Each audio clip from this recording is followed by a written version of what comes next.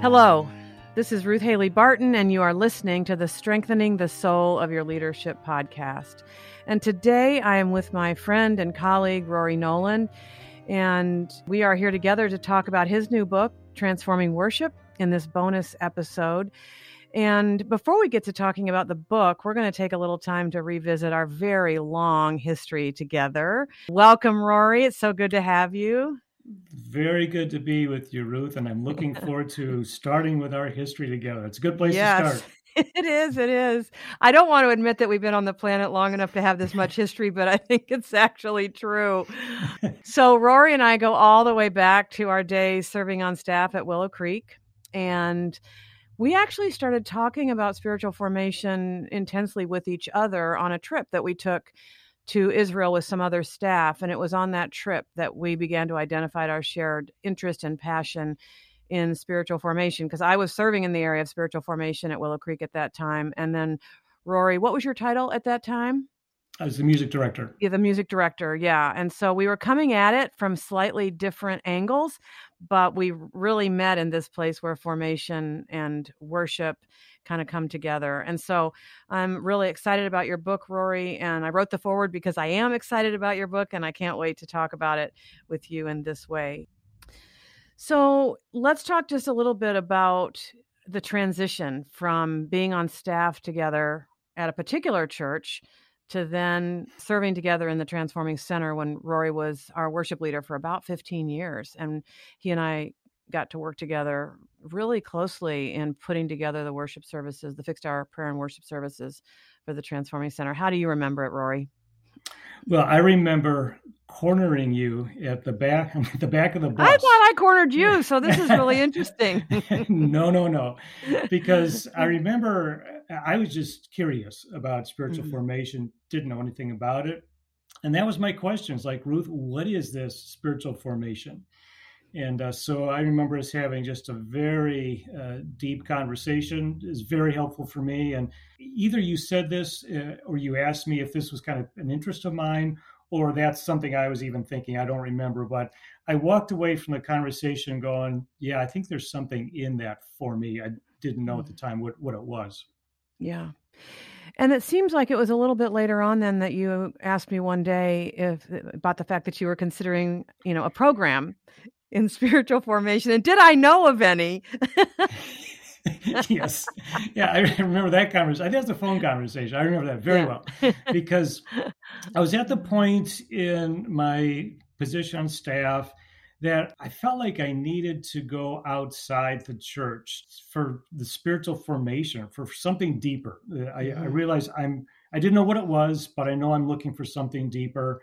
And so I looked at something that I saw, I think in a magazine or online or something, I'm not sure.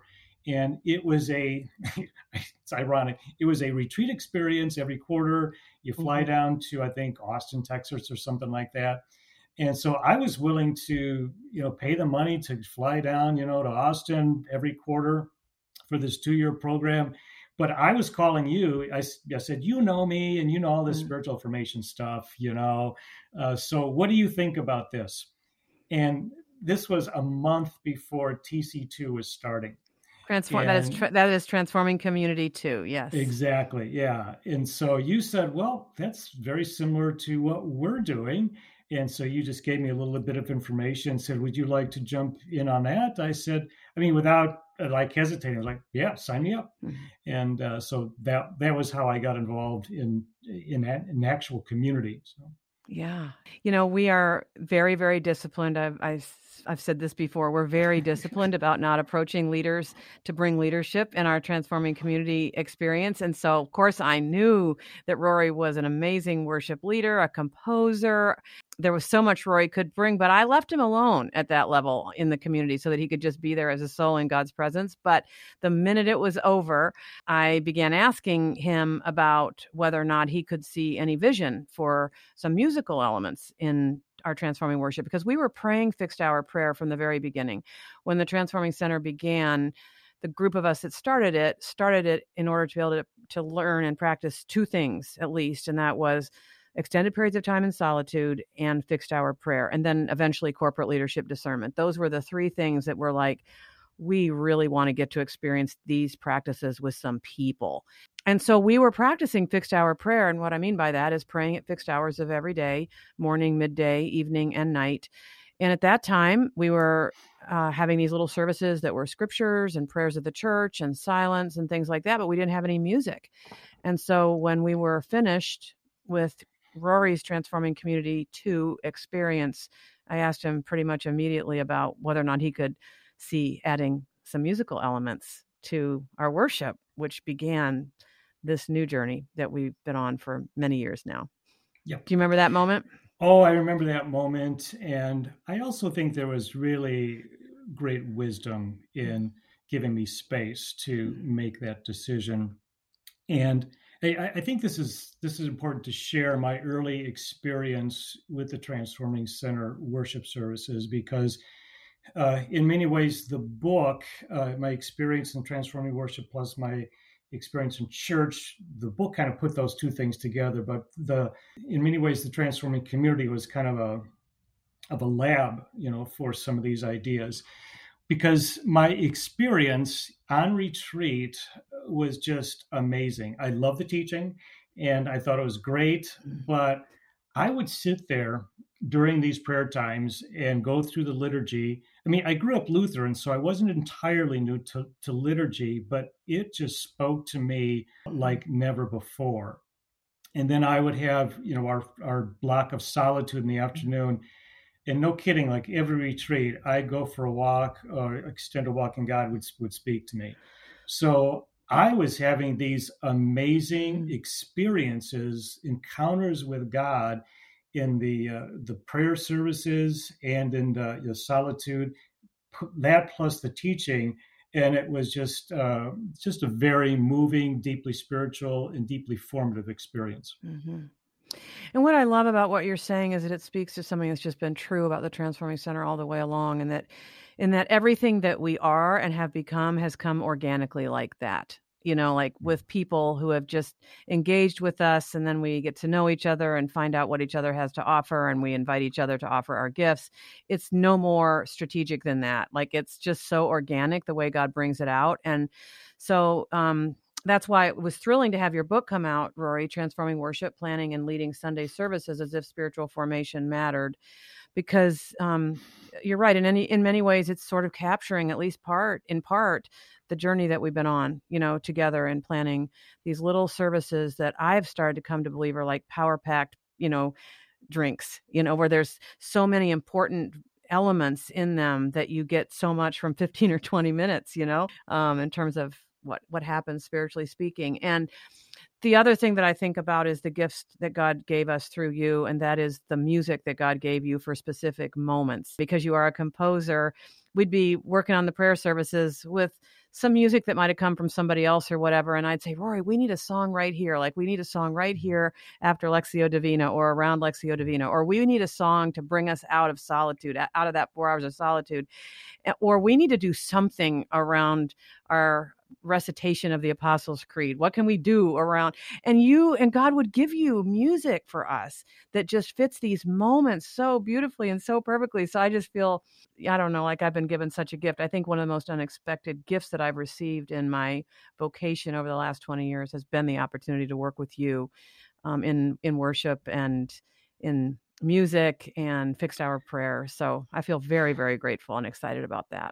Yeah, I feel very grateful and privileged for the experience, and to be a part of something like that, where you would throw out a suggestion, maybe we could use a song here, and very soon God would drop something into my lap. I'm like, wow, that's pretty cool.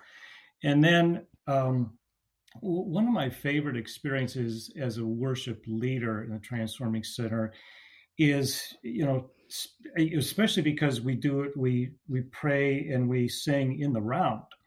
And so I get to see people's faces, and I've got the best seat in the house, because I'm walking around and I'm, seeing people smile and smiling back, and I'm hearing all this sound around me. And there is just something, I don't want to use the word magical because it doesn't sound spiritual enough. It sounds like Disney-esque. There's something just deeply authentic as an expression of our community I keep calling it the thing. It's this Mm-hmm. thing we got, Yeah. that I haven't experienced anyplace else. And when we sing together and gather together as leaders, and a lot leaders, they have a heart for worship anyway, so they're singing Mm-hmm. their guts Yeah. out, and very they're very sincere. And so there's this thing that happens, I think, when we meet that just I haven't seen anyplace else. Mm-hmm. So the privilege of being a part of that is something I'm very grateful for. Yeah.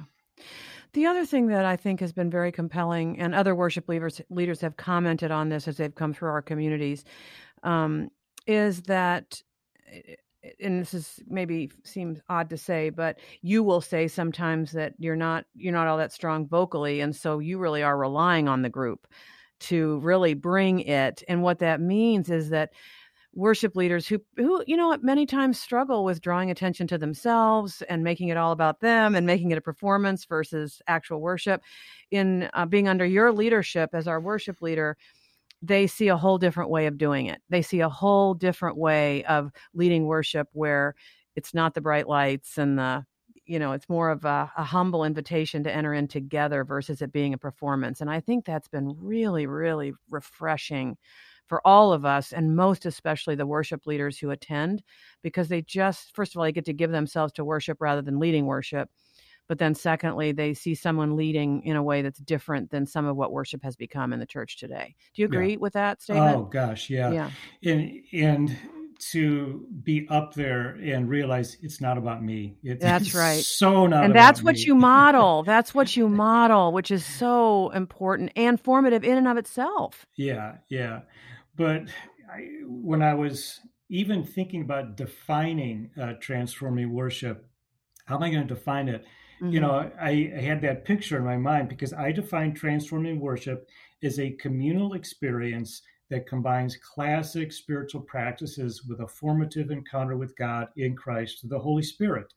And this is what I felt like we experienced. And Mm-hmm. first of all, it's communal. It's kind of Mm-hmm. alluding to what you're talking about. It's not a spectator thing. It's That's not right. something we come and watch somebody else do.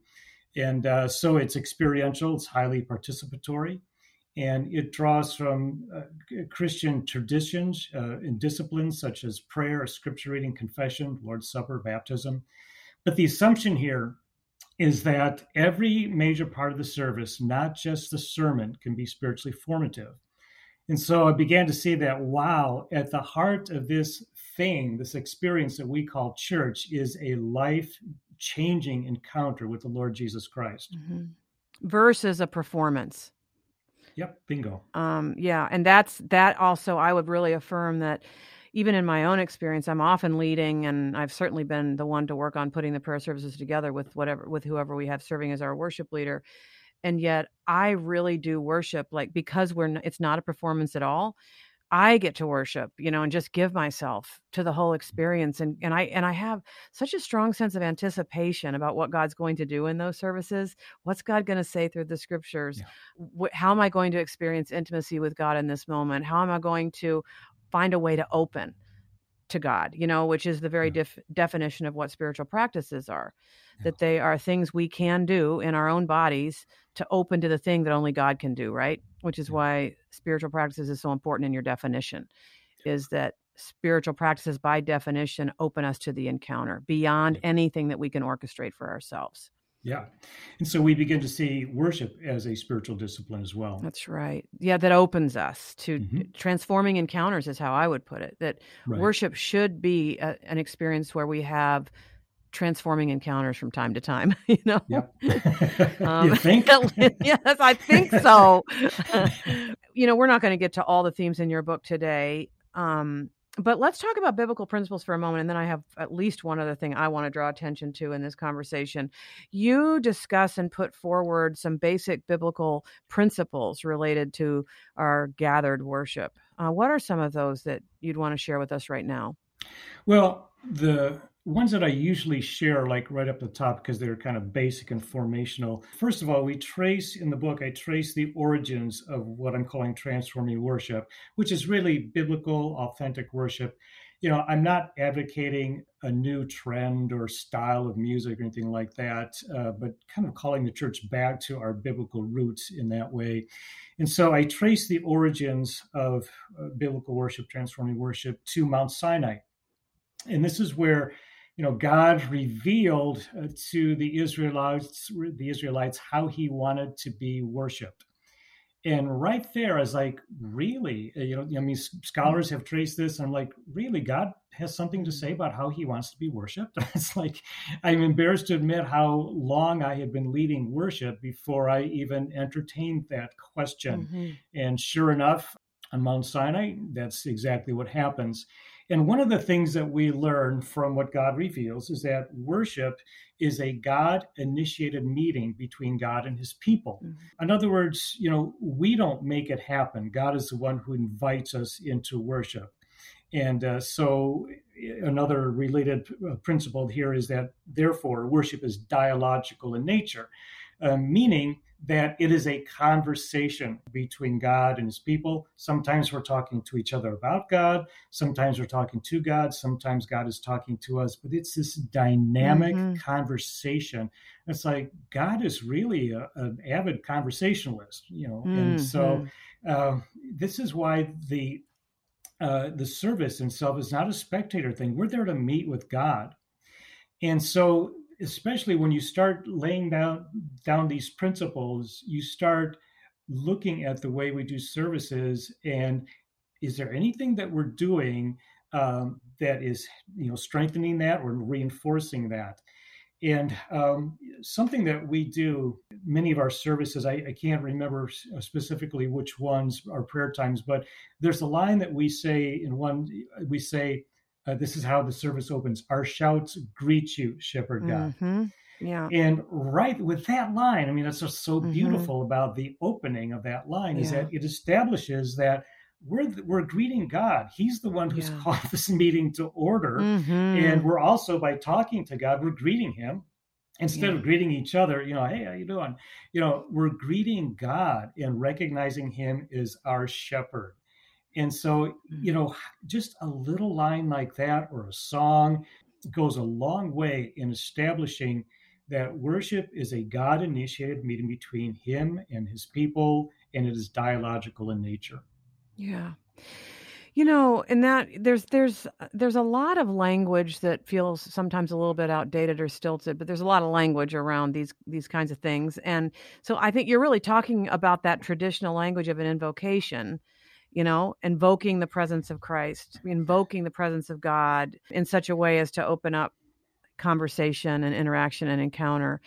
And I love that too, because rather than us thinking that we're bringing it, we're saying, God, we want to open up space for you to bring it, for you to bring what most needs to be brought. It's a real invitation, and it's an old-fashioned word, invocation, but we're really inviting God to interact with us and to lead and to stir and to do what God will do in the service. It really takes the pressure off me as someone who, quote, starts the service. It's not up to me. I'm not the one who, come on, people. It's God is the one. And so let's just look to God. Let's start talking to God. And the word invocation, it might be a little outdated. If you like the word call to worship more, that maybe, could be more conducive to your setting. Right. But when you examine the early liturgies of the church, all the way to the present day, the invocation, the call to worship, whatever you want to call it, that's the purpose of it. And if you look at it closely, even another one that we do is open our lips to God and we shall declare your praise. Right. And it's after the great silence when we've had our mouths shut for about 12 hours, Yes, I love it, And so what that says is, I don't even have it in me, God. I need you to open Give my me some lips. words to open my lips. It's like I'm inviting you to, open lips so that I can praise you.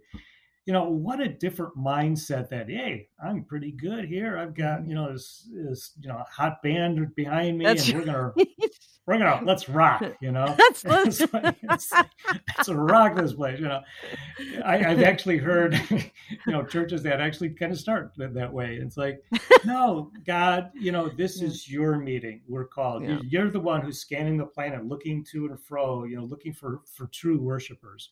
Count me in. Right. And as you were talking, Rory, it just struck me as the height of irony where you and I started out. I mean, that we started out in exactly that kind of thing that you just described. You doing your thing up there, with the team, and I'm trying to bring formation. But now we've had this privilege of actually, doing what we know to do and what in these very simple little services that are so different. And yet many people will say that the fixed hour prayer services became the most important part of their transforming community experience because of the space that was created for God. Yeah. And the encounters that took place with God in those little simple little services, Yeah.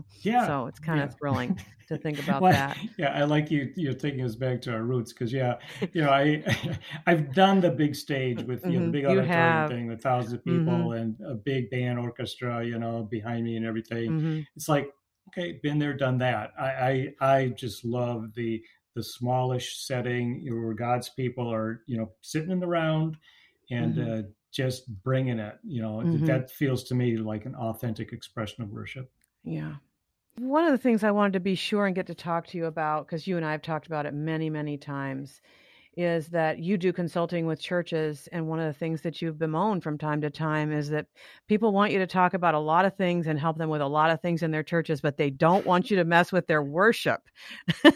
So can we talk about that? Because I wonder, why is that? Why are churches willing to look at all sorts of other aspects of their ministry in strategic and fresh ways, but they don't want you to mess with their worship? What do you think about that? A lot of that, I think, Ruth, is a reflection of pastors that have been through worship wars, and I get it in many ways because, I can remember some of those. I've been through some of those myself.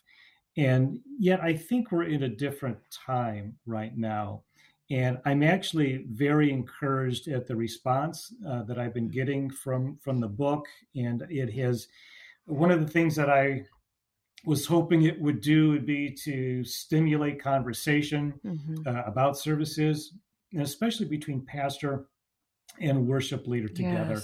Yes. I was on the conference call just on Monday with a pastor and his worship leader from Lincoln, Nebraska, a Zoom call. They were at a point where they want to move forward but be on the same page together. And there's just such a wonderful spirit, when they're working together, and they just really want to hear God about their services. And I thought, oh man, this is so great. So the book is stirring conversations. I'm getting calls from churches that want to talk more about, how can I apply this to my situation? And I think that's the other thing I try to do in this book is give people ideas, again, because I'm not advocating some new hip thing or trend. We're looking at the things probably that you're doing that Christians have certainly done for centuries, and how can we be more intentionally, how can we approach it with more intentionality around spiritual formation? And those are the kind of questions that energize me, because the conversation around it is very exciting, I think. Even the fact that you mention worship wars, I mean, we all know what you mean when you say that. And it's a painful part of our Christian experience together, is that worship, which is supposed to be unifying and it's supposed to open us to the presence of God together, has actually become a place of war. I mean, if you look at the phrase worship war, why do you think that worship style is become such a sacred cow among people in churches? I mean, that's a very curious thing to me. Why are there even worship wars? Why are we so attached to this style or that style?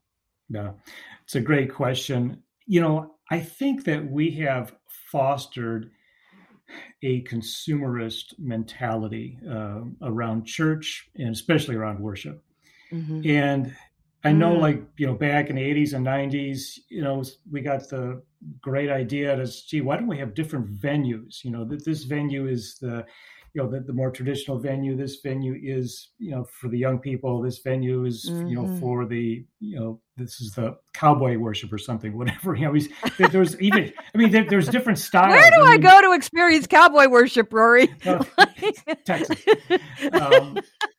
No, it really is a thing. I've heard about this, but there's one church I remember I was doing a consulting project for that they had 5 different venues, each with its own style. Wow. And wow, it's like, what are we doing there? Is we're telling people, in fact, that, hey, you come to this service and you'll get your music, And so the emphasis then becomes on music and built on your musical preferences. That's not a good place to be, because when we look at what God revealed about how he wants to be worshiped in the Old Testament, especially Mount Sinai, not a word about music. That, I think, is very telling. That's really important, Rory. Not a word about music. Yeah. Yes. And so there's something, when we talk about a biblical theology of worship, even, there's nothing about music in there. And so the biblical principles that I'm trying to unpack in this book and, kind of call us all to, have nothing to do with music. They go much deeper than that. Yeah. And if we would, I think, teach more about biblical theology of worship and get people away from it being just about preferences, I think this would do a great deal of good in dispelling this whole idea that it's all about preferences, my preferences, my personal preferences. I think that is just so important. And I remember you sharing one time in a teaching about being in a couple of different kinds of worship services, neither of which were your preference in terms of music, but you found ways to open to God. Could you describe that? I felt like that's one of the most important things you've ever said about worship. Yeah. Well, when you unpack a biblical theology of worship, we realize that the attributes of God are front and center of biblical worship. And we see this all through the Psalms. The Psalms are constantly talking about who God is and what God has done. Exodus 15:11, it's taken from one of the first, if not the first, worship song ever recorded in Scripture. Miriam's song is the song of Moses that she leads. And it says, "Who is like thee among the gods, O Lord? Who is like thee, majestic in holiness, awesome in praises, working wonders?" Majestic in holiness, awesome in praises. That speaks to who God is. Working wonders, that speaks to what God does. And so we see that pattern, I think, throughout the Psalms in spades, where we praise God for who he is and what he has done. And so when you make that the focus of your worship, as a worship leader and as someone in the pews in the congregation, you realize, boy, I can, if that's my focus, then I don't have to worry about the music, the style. And so I began practicing that. And I think a breakthrough for me was the story that you're bringing up here. I got an invitation to speak at an event in Indianapolis, I remember. And at the time I was middle-aged. And so when I walked into the room, I think you could understand my dismay when I looked around. I was like, wow, I'm the youngest guy here. And it's like, wow.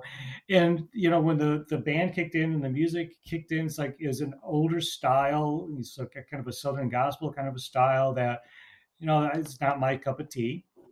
But then I saw the lyrics on the screen and I thought, wow, these are really God-honoring lyrics. And there's a few attributes of God that just jumped off the screen at me. And I had a wonderful worship time. I just, I really felt like I encountered God. 2 days later, I was in a similar situation where I was, asked to speak at something. And it was a much younger audience and in their 20s. And the worship leaders were 20-somethings. And I knew them. They loved the Lord. And the music was really loud and jumping all over the place. And again, it wasn't my particular style, but like I said, I knew the worship leaders' hearts, and I saw the lyrics come up on the screen. I'm like, oh, these are great lyrics. These extol God. It's not about me and my feelings. We're really looking at God. So I had a wonderful worship time. And so I came away from those experiences going, I had two distinctly different worship experiences, two different venues, but two different completely different styles of music, neither of which were my cup of tea, but I was able to enter into worship because I was focused on God and the attributes of God. And so hopefully what draws us into worship is not how much we love the music, but how much we love God. Oh, amen. I'm so glad that, that you said that you've articulated that in that way, because it's interesting to me how in that very subtle way you can make even worship about you. Even worship of God, you can make it about you by saying, I need to have my favorite style, and I'm going to choose my church based on the style of music, right? Yeah. I mean, so that is, I'll never forget you teaching that, and it challenges me all the time to be sure that my own heart is focused on the right thing when I enter into any space where worship is taking place, that it is about God. It's not about my own personal preference. And as you've said, I can worship anywhere if it's pointing me towards God. I can in any style I can worship if it's pointing me towards God and God's attributes and God's faithfulness. So I just love that. Thank you so much for sharing that wonderful story. So Rory, I know that we are only, scratching the surface of all that's in your book, and people are going to want to pick it up and really sink and settle and steep in the truths of the book, and also the ideas in the book. And I'll tell you that one of my favorite things about this book is the Appendix 4, where you have a checklist for transforming worship services. Oh my goodness, that is worth the price of the book right there, to get this checklist for how to plan. And that you can actually, it's a template, really. You can actually look at every worship service through the template that this checklist offers. And it's just so practical and so exciting. So I really want to commend the whole book, and especially that checklist. But for now, Rory, we'll be able to have some more conversations as we go. But for now, I want to ask you, is there one idea or thought that you would offer to our listeners that they could apply immediately to their worship service planning? Yes. And I would point to, I think it's question number 6 on that questionnaire that you just survey, a checklist. And it deals with prayer. And the question I would ask is, are we giving our people opportunities to actually pray? Oh, that's so good. And I have sat through an amazing number of services where the pastor prayed, maybe the worship leader prayed, maybe somebody else prayed, and I never got to pray. And I know, I'm supposed to say amen at the end. That's, I'm supposed to be praying as we go along, but I never verbalized any prayer. And it just astounds me that, Jesus said, God's house is a house of prayer. And when I really looked at scripture, and especially in the New Testament, the early church, and especially in the book of Luke, in Acts, every time they pray, the word all is very conspicuous, because he says, all the people gathered together, all the people bowed down and prayed, all the people met on the beach and prayed. It's like the word all appears every time. And it's like he's making a concerted effort to cast a vision or paint a vision of worship where it's not like somebody, just one leader praying and we all go, okay, amen at the end. It's an active thing that everybody joined in. And so that excites me, to think of an entire church praying. And that's what liturgy does. I mean, I think liturgical churches have a leg up on us in that regard, because a lot of the liturgy is, we are praying together. But then there are other exercises we can do. I've done this in settings, certain church settings as well too, where breaking the people up into groups and praying, or actually giving people some silence to pray, and maybe give them some ideas of some things to pray for, or maybe families could pray together. The whole idea is, let's get people actually praying, because what it communicates, if all they see is the professional clergy up on the platform of praying, what that communicates is that this is a job for only the professionals, you know. Don't try this at home. Don't try this at home, friends. And yet, that's not the spirit of the early church. It was all in. It was like all skate, let's all participate in this thing together. And so let's do whatever we can, maybe even starting this weekend or as soon as possible, to give our people an opportunity to actually pray. Oh, that makes me want to go to church. If it's going to be a place where I can actually pray, right? Yes. Amen. Yes. Oh, thank you for that. I feel very inspired, Rory, from having revisited some of our history, but also just interacting with you about some of the really important thoughts and ideas and biblical truths that are contained within your book. And I want to let people know that you can get your hands on this book, either through the publisher, InterVarsity Press, and on Amazon, of course, but I would encourage you to perhaps consider purchasing it from our online store, because there you can get a signed copy. And I treasure all of my signed books, so maybe you'll want to have a book that's signed by Rory himself. And now, as we conclude, some of you who listen to us a lot know that we love to end with a practice.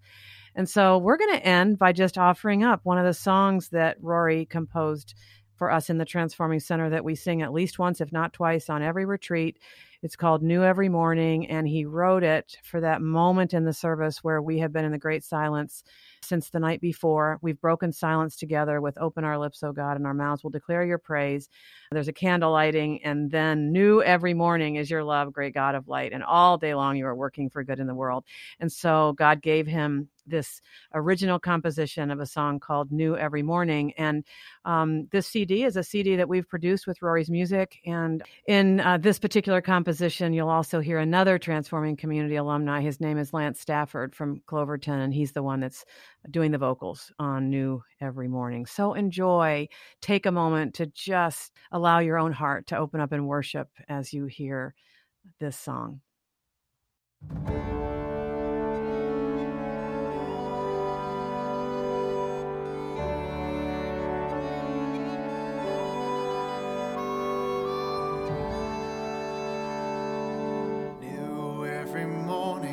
Your love, oh Lord, fresh your compassion daily dawns. New every morning is your mercy and grace. You are faithful.